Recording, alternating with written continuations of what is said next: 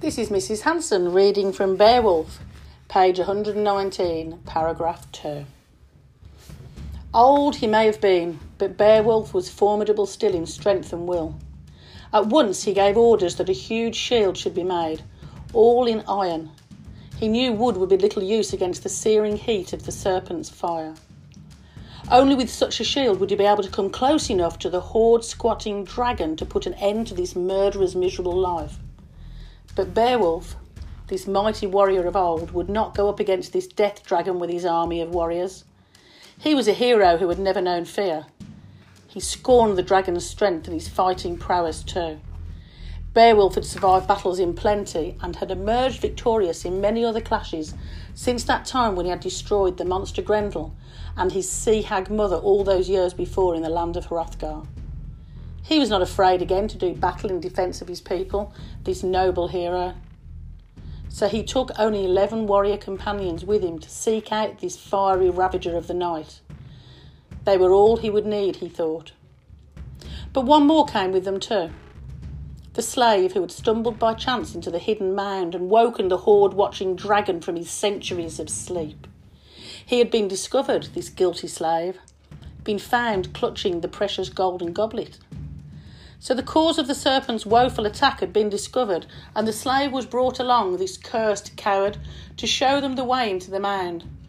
For he alone knew the inside of the dragon's earth hall, the cavernous lair heaped high with treasure, where the dreaded dragon lay. Beowulf knew how formidable this underground guardian was, how fierce and fiery a foe he would be, and he was not wrong. To the headland on the cliffs they came, and saw at last the secret mound and the narrow way in. Here Beowulf spoke to his trusted hearth companions. He meant with his words to lift their hearts, to exhort and encourage them, to banish their fear. There was no fear in the great hero, but the truth was that his own spirit was gloomy and heavy with premonition, as if he already knew that this was the place and the time of his last fight, that this dragon would be the end of him, his body and soul torn apart at last in the struggle that lay ahead. Strongly he spoke through, banishing all those dark thoughts from his mind. Cherished comrades in arms, I have survived many struggles in my life, and I do not forget any of them, nor the brave war companions who died at my side. I have always had good fortune in these battles, wielding my bright, hard-edged sword again and again in service, first of Hygelac, my king in my early days, and as king myself now these long years since. Every battle I ventured I won by God's good grace, and I shall win again today, old as I am. I am the stern guardian of my people and must destroy this death dragon before he destroys us. I would go up against him bareheaded and barehanded as I grappled once with that monster Grendel. But I must somehow defend myself against the fire of this flame spitter. So I will carry this iron shield to fend off the flames and wear my mail shirt and helmet to protect my flesh from his fire venom. I shall be strong in spirit, give all in this fight. I shall not run from this heathen horde guardian, however hot and fierce his flames. Wait here for me. This is my fight. It is for me, your king, to match myself against this champion of evil. I will dare all bravely. Should I win, God willing, then this horde dragon will die his death and harm us no more, and we shall win all the gold he guards.